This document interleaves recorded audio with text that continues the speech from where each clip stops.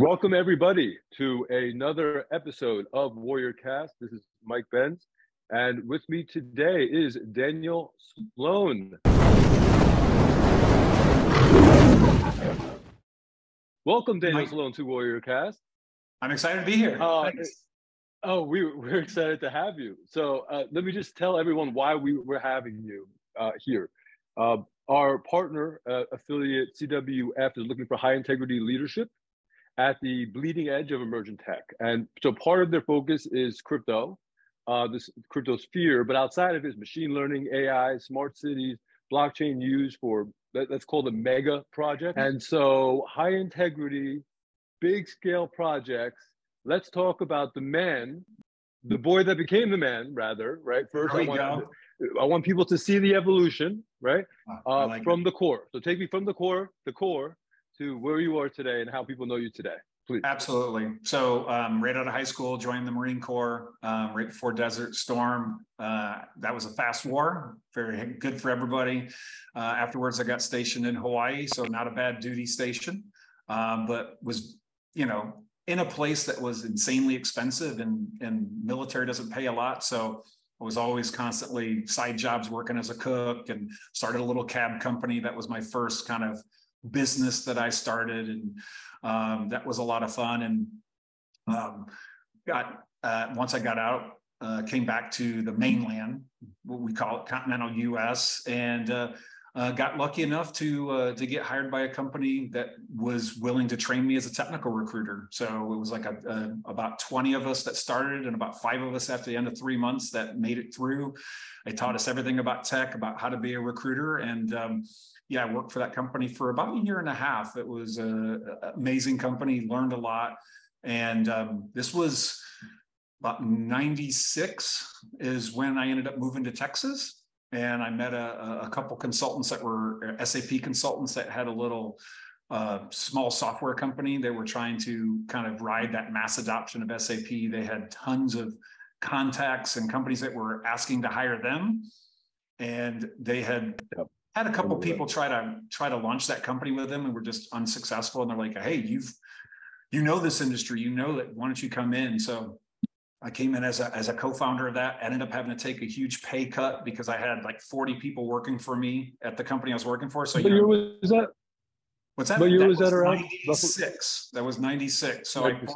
I founded Infolink with these guys in 97. So I had to make a decision like, okay, I've got 40 people working for me. I'm making commission off of these guys. Do I leave that nice money that I'm making every month to go take a salary job as a founder that I'm not going to make any commissions for a while? I got to build this company up. There was literally, an office and a stack full of business cards and leads to run up on. And long story short, that was my first successful entrepreneurial kind of exit. Sold my shares to those guys, and because right about the time it was about 99, and Y2K was kicking hard, and IBM tons of people that weren't SAP. Java was starting to become very prominent, and companies were using it. So I wanted to diversify. They wanted to stay SAP, and I'm like, okay, see you later. Go do my own thing. Long story short, built multiple software staffing firms over the years. And then in 2016, I was getting super bored. Had been in staffing for a long time, software for a long time, but traditional stack, full stack development. And one of my clients, Exxon, had said, hey, we've got IBM and Accenture coming to us asking us about Bitcoin. What are they talking about? And I'm like, I don't think these guys are talking about Bitcoin. So a quick conversation with them was, no, we're trying to tell them about blockchain technology. They keep thinking blockchain is Bitcoin, which I thought was funny. So we did a subject matter expert for them. We had like a half-day kind of meeting for them to just dig into all the use cases and stuff like that. And then they got super, super excited about blockchain, ended up doing a number of engagements, but they weren't at a point where like, hey, I need outside help, right? Like, I need to hire people from you. I need a software team from you. They're like, well, we're working with IBM, we're working with these guys. And I kind of went across all my enterprise clients. I was working with Intel, Xerox, And it was all kind of the same thing. They were looking into blockchain. Some of them still thought it was Bitcoin. And so for me to really, I know it's crazy. For me to get into it, Mike, not the first time we've heard it. Startups. No, and even today, you still find people that work in Web2 that associate Bitcoin and blockchain, that kind of think, you know, but obviously much more educated now than then in 2016. So got involved with startups, you know, ICOs started kicking really hard there in 2017. And, you know, I remember the first company said, can you do an ICO? And I'm like, what the hell's an ICO? And then next thing you know, 2 months later, like, we're ICO experts because we've launched a couple and we have a platform. So we built a platform so people could have a secure way of doing it. And oh, cool. Kind of my journey through Web3 has been a lot of fun, working with a lot of startups and enterprise companies as well. Founded Future Tech in 2020, no, actually 2019.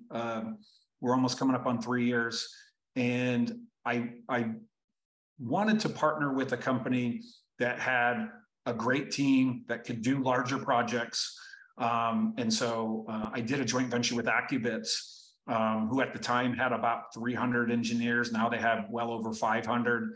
I was impressed with the work that they were doing on the Dubai Smart Cities project, which they're still the prime on today. So, you know, I've done. Can you talk a little bit about that? Just so Yeah. people understand the scale that you're talking about, because this is large scale project. Absolutely. This is at a government level. The Emirate of Dubai made a commitment that they wanted all the government systems to be interconnected through your ID, and that through your pass, through your one pass, that you could have access to everything, healthcare, you name it, your deeds and land registry on blockchain. So they wanted all their government systems to be blockchain based. So there's been a land registry project that was built on blockchain. There was an electronic health record system that was built. So over the last 4 years, there's been, you know, project after project. Every time they're coming and saying, okay, well, we want to do this, we want to do that. We've been the prime on that, which has been a lot of fun. Barcelona Smart Cities project's been another one that. Let's not just jump for that. Let me just bring you back there, because that's huge, and I don't want to just jump over it. What? So you've been at the forefront over at the UAE on this. What about it? About the UAE governance, the royals, right? How did they know so far ahead of all these other governments that this is the future, and that what the benefits are? What is it that they know that other governments don't know, and then this is going to inform the people of what the benefit would be of these large scale projects? Yeah, I mean, I think again, when you want to tie in all your government agencies, databases are not immutable, right? So if you have an Oracle database, a DBA, database administrator, can go in there and can structure that data, can change that data. They can do whatever they want. Like they can literally, if let's say your existence, Mike, was on a database in the government and a proper DBA got access to it, he could literally make it to where you don't exist anymore. Where blockchain is immutable. I know, crazy, right? Blockchain's immutable. So you could go in and you could X out Mike, but you could see the fact that you existed previously because it's a chain of records. Right. You can make changes on a blockchain, but you can see where the changes were made, who made them, and when they were made.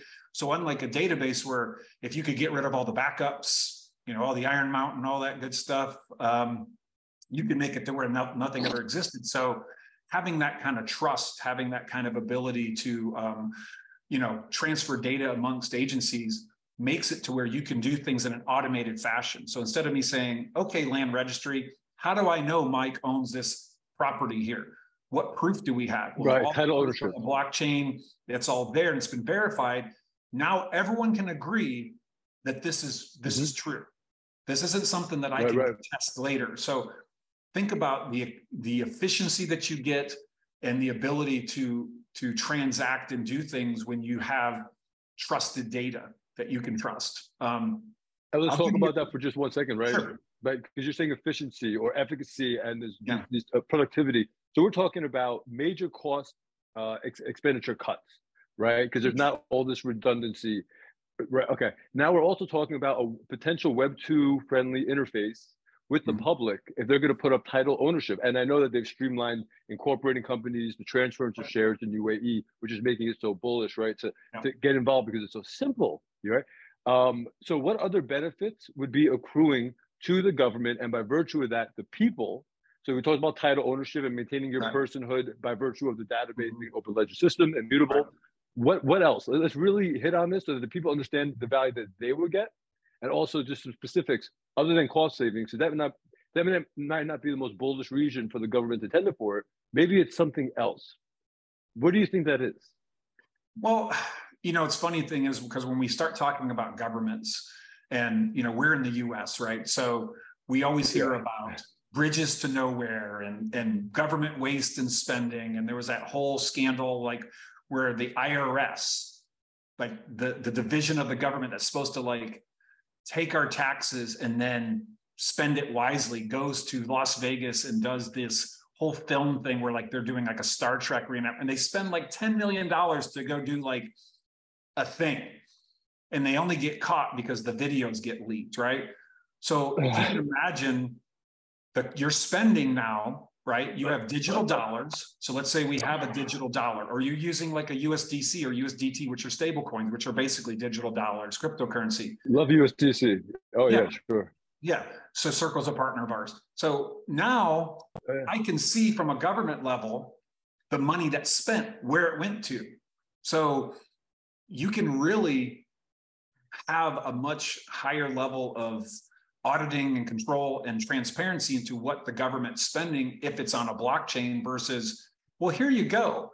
Here's all of our accounting records, right? Here's everything in FICO and here's our accounting module from SAP. Have fun forensic accounting it, right? I mean, it could take years. So let me give you just a really quick example in the enterprise space in natural gas trading. Natural gas can trade thousands of times in a pipe. And if you buy that, Mike, and you're expecting delivery of it, and the gas doesn't get delivered to you, it's called a cut, right? So the problem is again, these contracts are traded amongst so many different companies. No one trusts each other. So they don't want to see database entries. They want to see contracts. So when there was a proposal to say, let's build a blockchain software that connects directly to the exchange and dumps all these trades directly into an immutable ledger, it was a distributed ledger technology, and then that is trusted data that everyone can agree upon, we will use that to reconcile contracts. So we took a process that went 30 to 60 days, sometimes 90 days to audit, to 30 to 60 seconds. What is the efficiency? What is the saving? So you can see, again, I'm trying to hit on this point, the trust of the data. Where did it come? If it goes from machine to machine, there's not a human that's touched it. Everyone can touch that data. So really, in my mind, this is where the big use case for blockchain is, right? How can I trust that you own this land? Because it's been verified, it's been certified, it's all sitting here in a blockchain. It wasn't sitting in some drawer somewhere. Just to being able to trust that, and that fact that can live into the next person I sell it to, it gets recorded, the next person it gets sold. You don't have these issues of, well, we lost the deed, or how do I know you didn't own it? Or, there's a lien on it. Trusted data is really the to me, the holy grail of distributed ledger blockchain technology, because it allows all of us to operate in a fashion that we can't operate today in Web 2, because nobody trusts anybody else's data. Okay, precisely. And let's just, maybe we can exchange positive points so that people understand how that really affects them. So given your example on the pipeline and trading of gas, so effectively, upon dispute, right, there's a dispute resolution, there's legal costs associated with that, there's time, 2 to 3 months or more, as you said. And so these companies would have to have in reserve enough cash to be able to float that difference or factor every single time they go into a bid, right? And there's always, margin added, reducing your total margin because of the cost of the factoring. So it's like now you're actually creating, because there's efficiency, because we'll say that, but because of how that affects the market, is now you're looking at SMEs entering into maybe where mid-sized companies, they held it down, or mid-sized companies entering into the big boys are going down. So now you're encouraging competition, and now maybe you're driving down costs for everybody. Well, you're also finding the bad actors, Mike. So, Yes, please go on that. There's a lot of, when it takes you upwards of 90 days to figure out who cuts you. And again, you were so you didn't get your money for the contract. You paid for it. You didn't get it. So you're floating that money. Now you're owed your fine. Now you're owed the money for that, right? So you went from having to potentially hold that and carry that cost for 90 days to 90 seconds and say, Mike, you cut me. You either pay freaking up right now or I'm suing you. And then, hey, Mike, it's been 3 months. You've cut me 4 times. You cut me again. You're done. You can never trade natural gas on in our platform again. That was some of the things that we were hearing was like, we were starting to identify who were the bad actors, who were the ones that were basically living off the float, right? Like they trade this gas, they'd make money off of it. And then, 2 to 3 months later, they go, okay, yeah, I'll pay my fine. No problem. Here you go. Sorry about that. They really didn't have the money in the first place to do that. So they just were using other people's money in a bad way. So just, again, a very cool use case. I mean, Chevron uses this technology now. Exxon, BP, I think almost all the major oil and gas companies now trade using a blockchain-based natural gas because the benefits were so substantial. Like, why would we do it? And it's kind of like, who sends faxes? I'll send you an email, Mike. For real. You'd be like, what do you mean you want to send me a fax? I don't have a fax machine. I remember a time when I had 30 fax machines in my recruiting company. Like, we were faxing resumes to people like, oh, you want a developer? Here you go. Nobody sends faxes anymore. Yeah. So it's just over time. Always ask people to fax you. Always ask people to fax you whenever you don't want to hear from them. It is magnifique. It is beautiful. It works every time. You'll never hear from them again. That's why insurance companies still want you to fax some stuff because they don't want to pay. Yeah. I heard that's a thing. So I just want to be clear to everyone listening that because of Daniel and his company, this technology they deployed in just using this use case example of gas trading, he was able to flush out his deployment of his technology, his innovation, was able to flush out the bad actors. Over time, what that means is that we have a higher integrity group of actors, let's say, and it creates efficiencies that would allow for other companies to enter in that would not have been able to otherwise, let's just say in this example, float or take the risk of that 60 to 90 days of collection and working with the banks or what have you. So that's an amazing use case. The thing is, your technology and what you've done, it goes so far beyond that, but we only have so much time. And I want to focus specifically on one area that's near and dear to our brother company, foundation, Citizenware Foundation. So one of the reasons of its inception was in my former life, I ran a life science company and I worked a lot with people at the Hill. And what they would tell me is, I mean, just being blatant about it, and it bothered them deeply. And for real, it really bothered me. They weren't like, aha, we're taking advantage of it. But like, no, not at all. What they were saying, we went to them for actually 35 cents on every dollar before the margin to the NGO. It's called 15 points, so like 50 cents or dollar cent would be 50 cents received by the intended recipient. And we're like, they're like 25 cents before margin. Wow. It's even worse, dude. It's even worse. Like, yeah. So that's amazing to me. All that money that's supposed to go do good things just gets lost in all the minutia and all the layers of people and the layers of bureaucracy and the hopefully not paying kickbacks and stuff. But I hear that happens a lot too, where, you got to pay me so much to get this and get that. And, that's terrible. Happens mostly on the recipient end. And sometimes it's a barrier to entry just to make it viable. But I want to take those cases aside and just say that the government doesn't want that. Like, they're not like for that. That's 1% of US GDP, foreign disaster relief, economic development. So you and I have talked in the past, we're talking with other foundations in the past. We want to mitigate, use emergent tech. What you've already done. It's not like you have to create something completely novel. Maybe the tech stack might be oriented differently. But what you've already deployed, and you can already show the efficacy of, to simply introduce it to the head of procurement, let's say, or some of the departmental people on the committee, which is private sector and public sector. It's a joint commission because they want the best. How this can impact, let's say, cleanup after the fog of war ends in Ukraine, or economic development or foreign disaster. Can you walk us through potentially what a tech stack would look like on 3 fronts? Foreign disaster relief, which is more immediate. Right. Refugee, individual, and then economic development long-term, please. Okay. So I don't think anybody is going to dispute the fact that when billions, potentially trillions of dollars get funneled into a relief area, right? Not all that money is spent the way it's supposed to be spent, right? Like there's really no way to accurately track, like, the US sent you $5 billion. Could you please account for how $5 billion was spent? It's just too much paperwork. There's too much auditing. It would cost so much to even just try to follow up on those things. They just kind of go, well, we hope it went to good cases. So the great thing, as you know, about blockchain technology, and let's just talk. We talked a little bit about USDC, which is a stable coin. It's a digital dollar, right? Big time. Yeah. So if you use that and basically set up a system that said, okay, the money that comes in from a governmental agency, so let's say $5 billion comes in. That sits in an escrow account, and as it's deployed, it's converted into USDC, because we can't program paper money, right? It needs to be digital. It needs to be ones and zeros. We can now then track in a software, the money came out of this account, right? So X amount of $20 million came out of this account, and it's supposed to go to this construction company.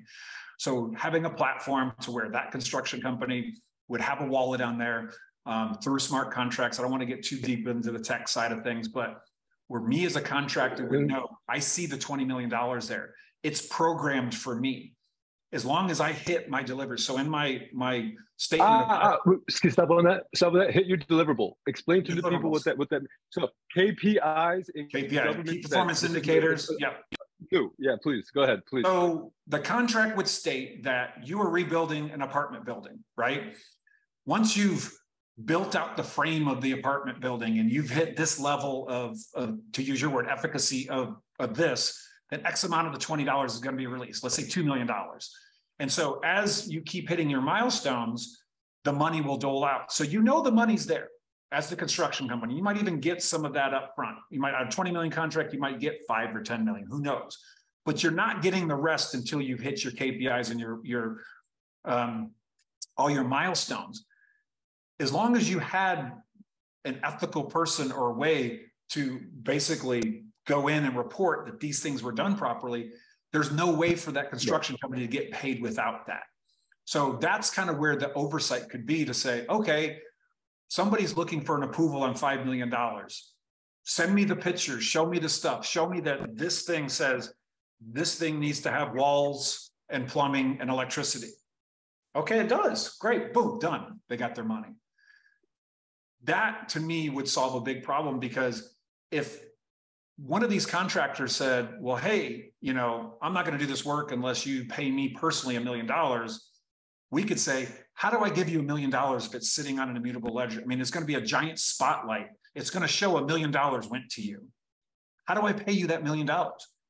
So the ability to just stop corruption in its tracks, to say, if there's a giant spotlight in a warehouse, and there's a camera in the warehouse, how can somebody come up and steal what's in that warehouse when it's lit and there's a camera and it's got facial recognition with a database of everyone? And there's been studies on this, and we know this to be true. There's been studies on this, right? I mean, they've had faulty cameras up in front of a give and take, put your money in, and we know how human behavior is human behavior on a low scale, a large scale. Human behavior is human behavior. So we know. Let's not waste millions of dollars in corruption, right, Mike?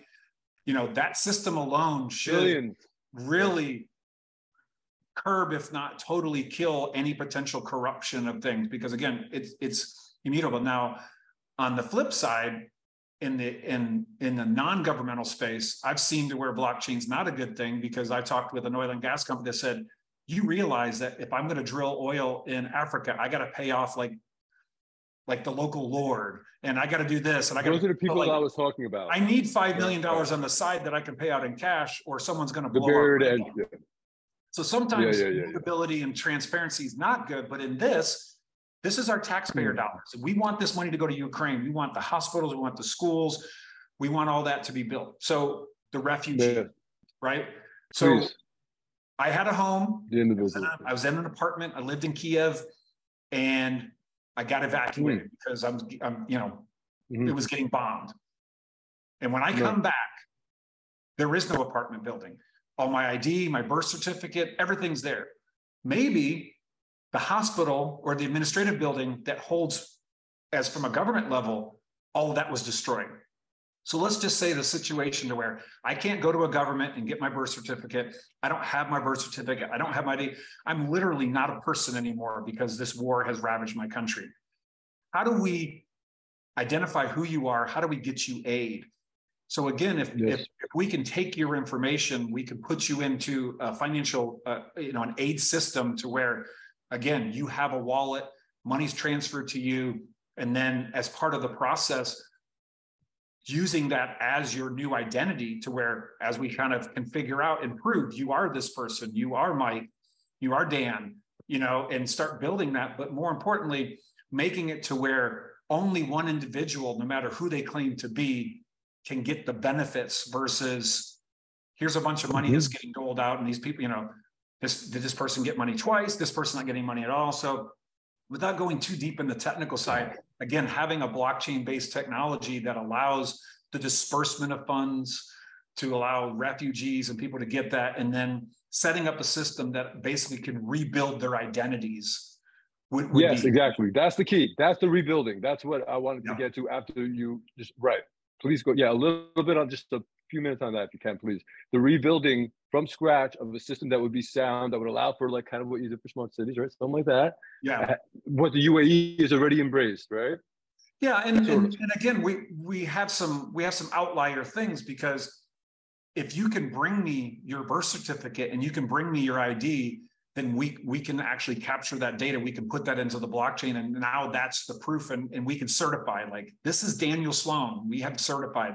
If you don't have that information, then there might be a way through your biometrics or something. Like, it's all going to depend upon, is there a government system that has that data that we can go back and say, hey, this is Daniel Sloan. These are here's his thumbprints, here's his fingerprints. Yes, this is him. Well, great. Yeah. You don't need my birth certificate anymore. You don't need my ID. We've identified me through my biometrics, and now that can live there in an immutable place that everyone could say, hey, I don't have these things anymore. They were freaking destroyed.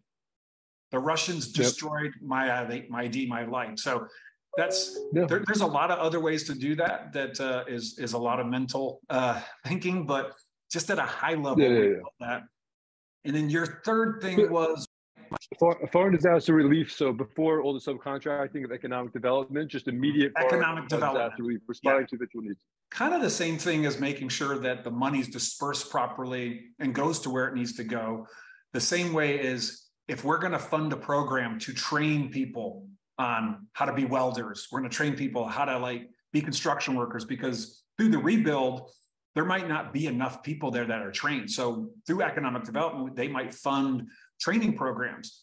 Well, I need to know where that money's going. I need to know and get certified that these people got trained. So again, having the ability to track all these things, where the money goes, track the training, track the results of that, and then being able to, again, if I have my ID, right, and I have my identity, and we can report to my identity the results of my economic development. Like, I received training as a welder. I went out and got a job as a welder, and now I'm working and I'm making money. And we could literally show what the taxes this person's paying. So we spent money to train Mike. He's a welder now. It cost us $30,000 to get him where he's at today. Over the next 3 years, we can track, like, he's paid X amount in taxes. He's got a living. He's got his own home now. You know what I mean? If you think about it, you're now a productive member of society because of the $30,000 I invested in you, or in whatever the economic program is. We went ahead and cleared out all the land so we could plant this wheat, because they're like the breadbasket for that part of the world, right? And we went ahead and we made sure, and we did all kinds of things. We brought in fertilizer, we brought all these things, and now we can track what are the crops we're getting from this, and who's benefiting from it. So again, just the ability to kind of where the money goes, what is the results of that money, and being able to give people, because data is the new oil. So if you can capture that data, the problem is usually money spent and it's a bit of a black hole. Like, you don't really know. Like, okay, did someone get fed? Did someone get housed? Did someone get trained? So again, this kind of software tracking allows you, because everybody has a phone for the most part. I mean, you go to Africa, there's people got 3 phones. They don't even have a house. They got 3 phones. It's incredible. Incredible. They Yeah, live off their phones. Which is a great reality for deploying some kind of these technologies, by the way. I have an opt-in. I now have my phone. I can now go to a place, swipe my ID. You are Daniel Sloan. Yes, you have $10,000 there. You can get this, this, this, and this. You can get clothing. You can get housing. I mean, you can track all of that. Now that data comes back to UNICEF or USAID or whoever, and they can now look and say, wow, we put $5 billion into this. Look at all the benefits that we got. Ooh, look at this. You know, you can now start running this through very complex artificial intelligence analytics to look at the correlation to say, what impact did that money have? What's the overall economic impact? Like, you can go and run models that says the $30,000 that we spent to train Mike as a welder, based upon his current trajectory, what he's doing, of the money he's putting into the economy, of being a citizen, having money, spending it, and all the taxes he's paying. This 30,000 is going to have a $3 million, $5 million, whatever effect over 10 years. That's not a bad ROI. I put 30 into you. Not a bad ROI. As a country, to get 3 or 5 million, because you think about it, you're spending money, your there you go. rent, food, you know, you might be starting your own business. I think about it, starting small businesses. Okay, let's take some of this USAID, and we need lots of construction companies. We need lots of cleanup companies. You say, I want to start my own cleanup company. I don't have the chainsaws. I don't have the jackhammers. So, okay, great. We're going to provide all this stuff to you, but we want some of that money back when you start making contracts. We could track all of that. Yeah. So we loaned you, we gave you 100 grand, and we loaned you 300 grand, and we want that money back. If you're being paid through the government contracts, that's easy. You agreed that on this date, you're going to repay 25K. Out of the 100K you're getting paid, here's the 25 back. You see how that's not, I'm not coming back to you later saying, hey, I gave you all this money, you need to pay me back. I don't have any money, I spent it. Just like our taxes are taken out. This is what's happening now. This is what's going to happen now. Right. This is the world that we live in, why we feel like we're not being charitable despite all the goodwill that we are sending overseas, right? Despite all the good programs or the intended good programs that we have. What you're saying is essentially, with AI and the system in place, we can A/B test different programs to mitigate human suffering through emergent tech. Yeah, simple as that. And it can be done with your existing technology now if we wanted to. Well, a lot of the tech that we build for companies is their IP, it's their tech, right? So we could go and say, hey, can we license your tech and use it? But you know, it would be up to that government or that enterprise or that company. But as with anything, once you've built something once, you can build it again quite rapidly. And there's probably some bespoke elements to this that we would do for like a USAID or whoever. So what we would probably do is go through the process of just gathering all the requirements. What are all the things? There's going to be things that I'm not going to think about, you're not going to think about, that the Ukrainian government's going to think about, that USAID is going to think about. And it's really just about, what are the business level problems, business level objectives we want to achieve? What problems are we solving? And then translating that to software and making it in an easy way for people to use. Like, it's an app on the phone, and there's people. Well, it has to be easy, consumer friendly. But if everyone can agree, if France can agree, if Germany can agree, if all the countries that want to give money to Ukraine say, hell yeah, we'll put money into these bank accounts, that money will get translated into a USDC. They might even want to create their own stable coin.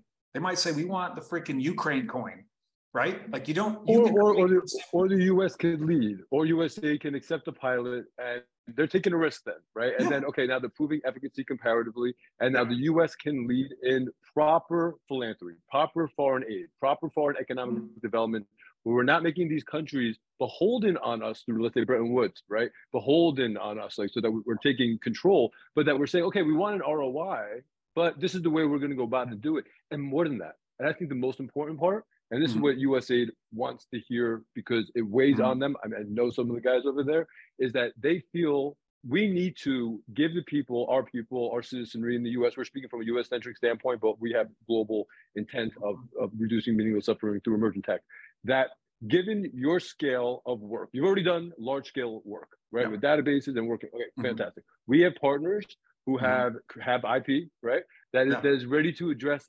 specifics. Awesome. And we have people in US, the specific, like really down to detail. And then we have people in USA that are looking for solutions, and no one is bringing it to them. So well, we're cutting edge stuff. Think about it, Mike. I mean, really, it is cutting edge, right? But people are so far behind the ball that unless they hear about it, it's nothing. Yeah, people don't know. Earlier about Bitcoin and blockchain, right? People think exactly that's what they're thinking. So we're finally getting to a point where people are like, "Holy cow, this is an amazing tech." When you marry artificial intelligence in with an immutable ledger, a blockchain, you have a very powerful combo.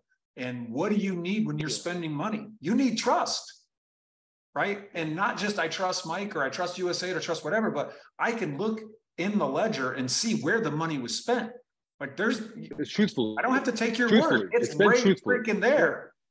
Where the trust is going to come in is the people that are going to be the ones administering this, saying, yes, these KPIs were met, please pay. That's the only flaw in the system. If the people that are double checking to make sure the contractors do their work, if they approve payment for an apartment building that wasn't built, you can't do anything about that. The money's going to go out the moment it says it's been approved. It's software, right? It doesn't have any emotions. If you say send, there's room for error there. There's room for error. Yeah, there's room for error. So that's where a USA could have oversight, right? And that's where you could have agencies that have oversight. Maybe there's two people that need to subcontract. Like you're the one that's going to tell me it's done, and then I'm going to send people over there to see it's done. But so much easier to go inspect something that's complete versus, going through a huge paper trail and going back afterwards when the money's already been paid, because you have that leverage. The money hasn't been paid. Normally, most of these projects is the recourse is once the work is done. Like, oh, okay, well, it wasn't done right. Let's go back. And then it's hard to get recourse. So. The money's spent already. I mean, it's already done. Gone, dude. Done. Let's go rebuild Haiti, and now there's a soccer field. Yeah. Exactly. No, exactly. So it's just the one thing that I wanted to end on, and this is we'll sort of wrap it up here, but this is the beginning of a story. This is not an introduction of a story that has a dead end. And so what we want to do is capture the public so that they understand what our capabilities are today. Also, with our government, there is unprecedented distrust, and they don't want that, and we don't want that. No. We want us to begin to trust our institution. We have to trust our institutions again, right? And they want that trust. They want it too. We both want the same thing. So let's give we all do. Well, it pays for itself, right? It pays for itself. Oh my God! The efficiencies of it. It's not like it costs money. The money that it will save throughout the system, the millions and millions of dollars, the ROI will be huge. And I think what I'm excited about, what you guys have is you already have a number of partners that have IP and things. So on bigger projects, typically what it is, it's not one company, it's not a Future Tech or an Accubits delivering it. It's 5 or 6 companies all coming together, one team, and bringing their pieces of the puzzle. And that's how big government and enterprise projects are put together. There is not one single point of failure. You always have 5 or 6 companies. You'll have a KPMG, you'll have an EY, you'll have an IBM all working on a project. Why? They all could individually do it, but you got to spread that load, and everyone's going to have their own tasks. I think that's how you would do that, is we could come in and help spearhead this, but we would be a consortium of companies, 4, 5, 6, maybe even 7 companies that would all come in, collaborate, contribute, because it's a massive undertaking. Like you said, there's kind of 3 things. There's building out the software that would distribute the aid, that would be like building the identities and dispersing it to the individuals, and then tracking economic development. Those are 3 massive undertakings, but it's doable, Mike. That's the exciting thing, is this isn't like we want to go to Jupiter someday, we're going to build a rocket. Like, we could get there today. We've landed men on the moon. Oh my God. We got people in space. Oh, sure. We can do this. This isn't future scope stuff. I mean, if somebody was serious about it, this could be scoped out and be built within, you can start within a month. Like, literally. Absolutely. And Dan, when my team brought you and your past and what you've been working on recently to my attention, that's what got me so excited, because we had already these partnerships in place. I'm like, all right, he's already done the smart city thing. He's familiar. He has these capabilities, and we were just thrilled.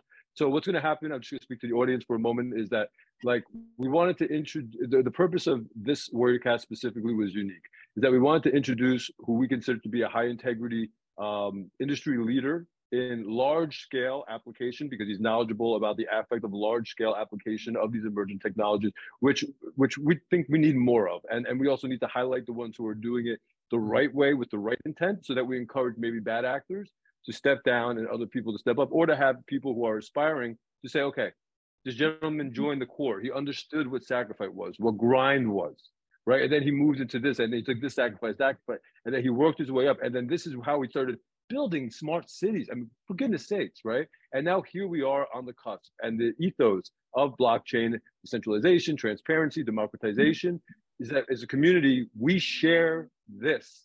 And so with working with Dan, I mean, and we're so grateful to have, you know, met you, Daniel, and we're going to be speaking to the public with our partners together, one-on-one. What an amazing thing to do for humanity, right? Like there's a major war, people's lives are turned upside down, they're devastated.